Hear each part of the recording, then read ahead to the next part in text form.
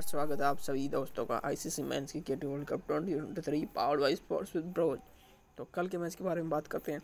England versus India ICC cricket world cup 2023। और India ने England को 100 रनों से हराया। India won by 100 runs.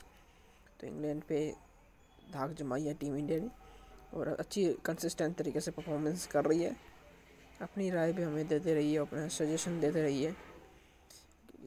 Sports with bros podcast special show है ICC cricket world cup 2023। 4 wicket लिए मोहम्मद शमी ने और उससे पहले रोहित शर्मा ने हाफ सेंचुरी बनाई और एक अच्छी तरह से जीत की नींव रखी। रोहित शर्मा ने भी अपनी राय सजेशन क्वेश्चन पूछते रहिए। Sports with bros social media handles और हमें भेजते रहिए अपनी सजेशन क्वेश्चन और कमेंट्स हमारे सोशल मीडिया हैंडल्स पर भी। अब तक के लिए बने रहे हमारे पॉडकास्ट पर।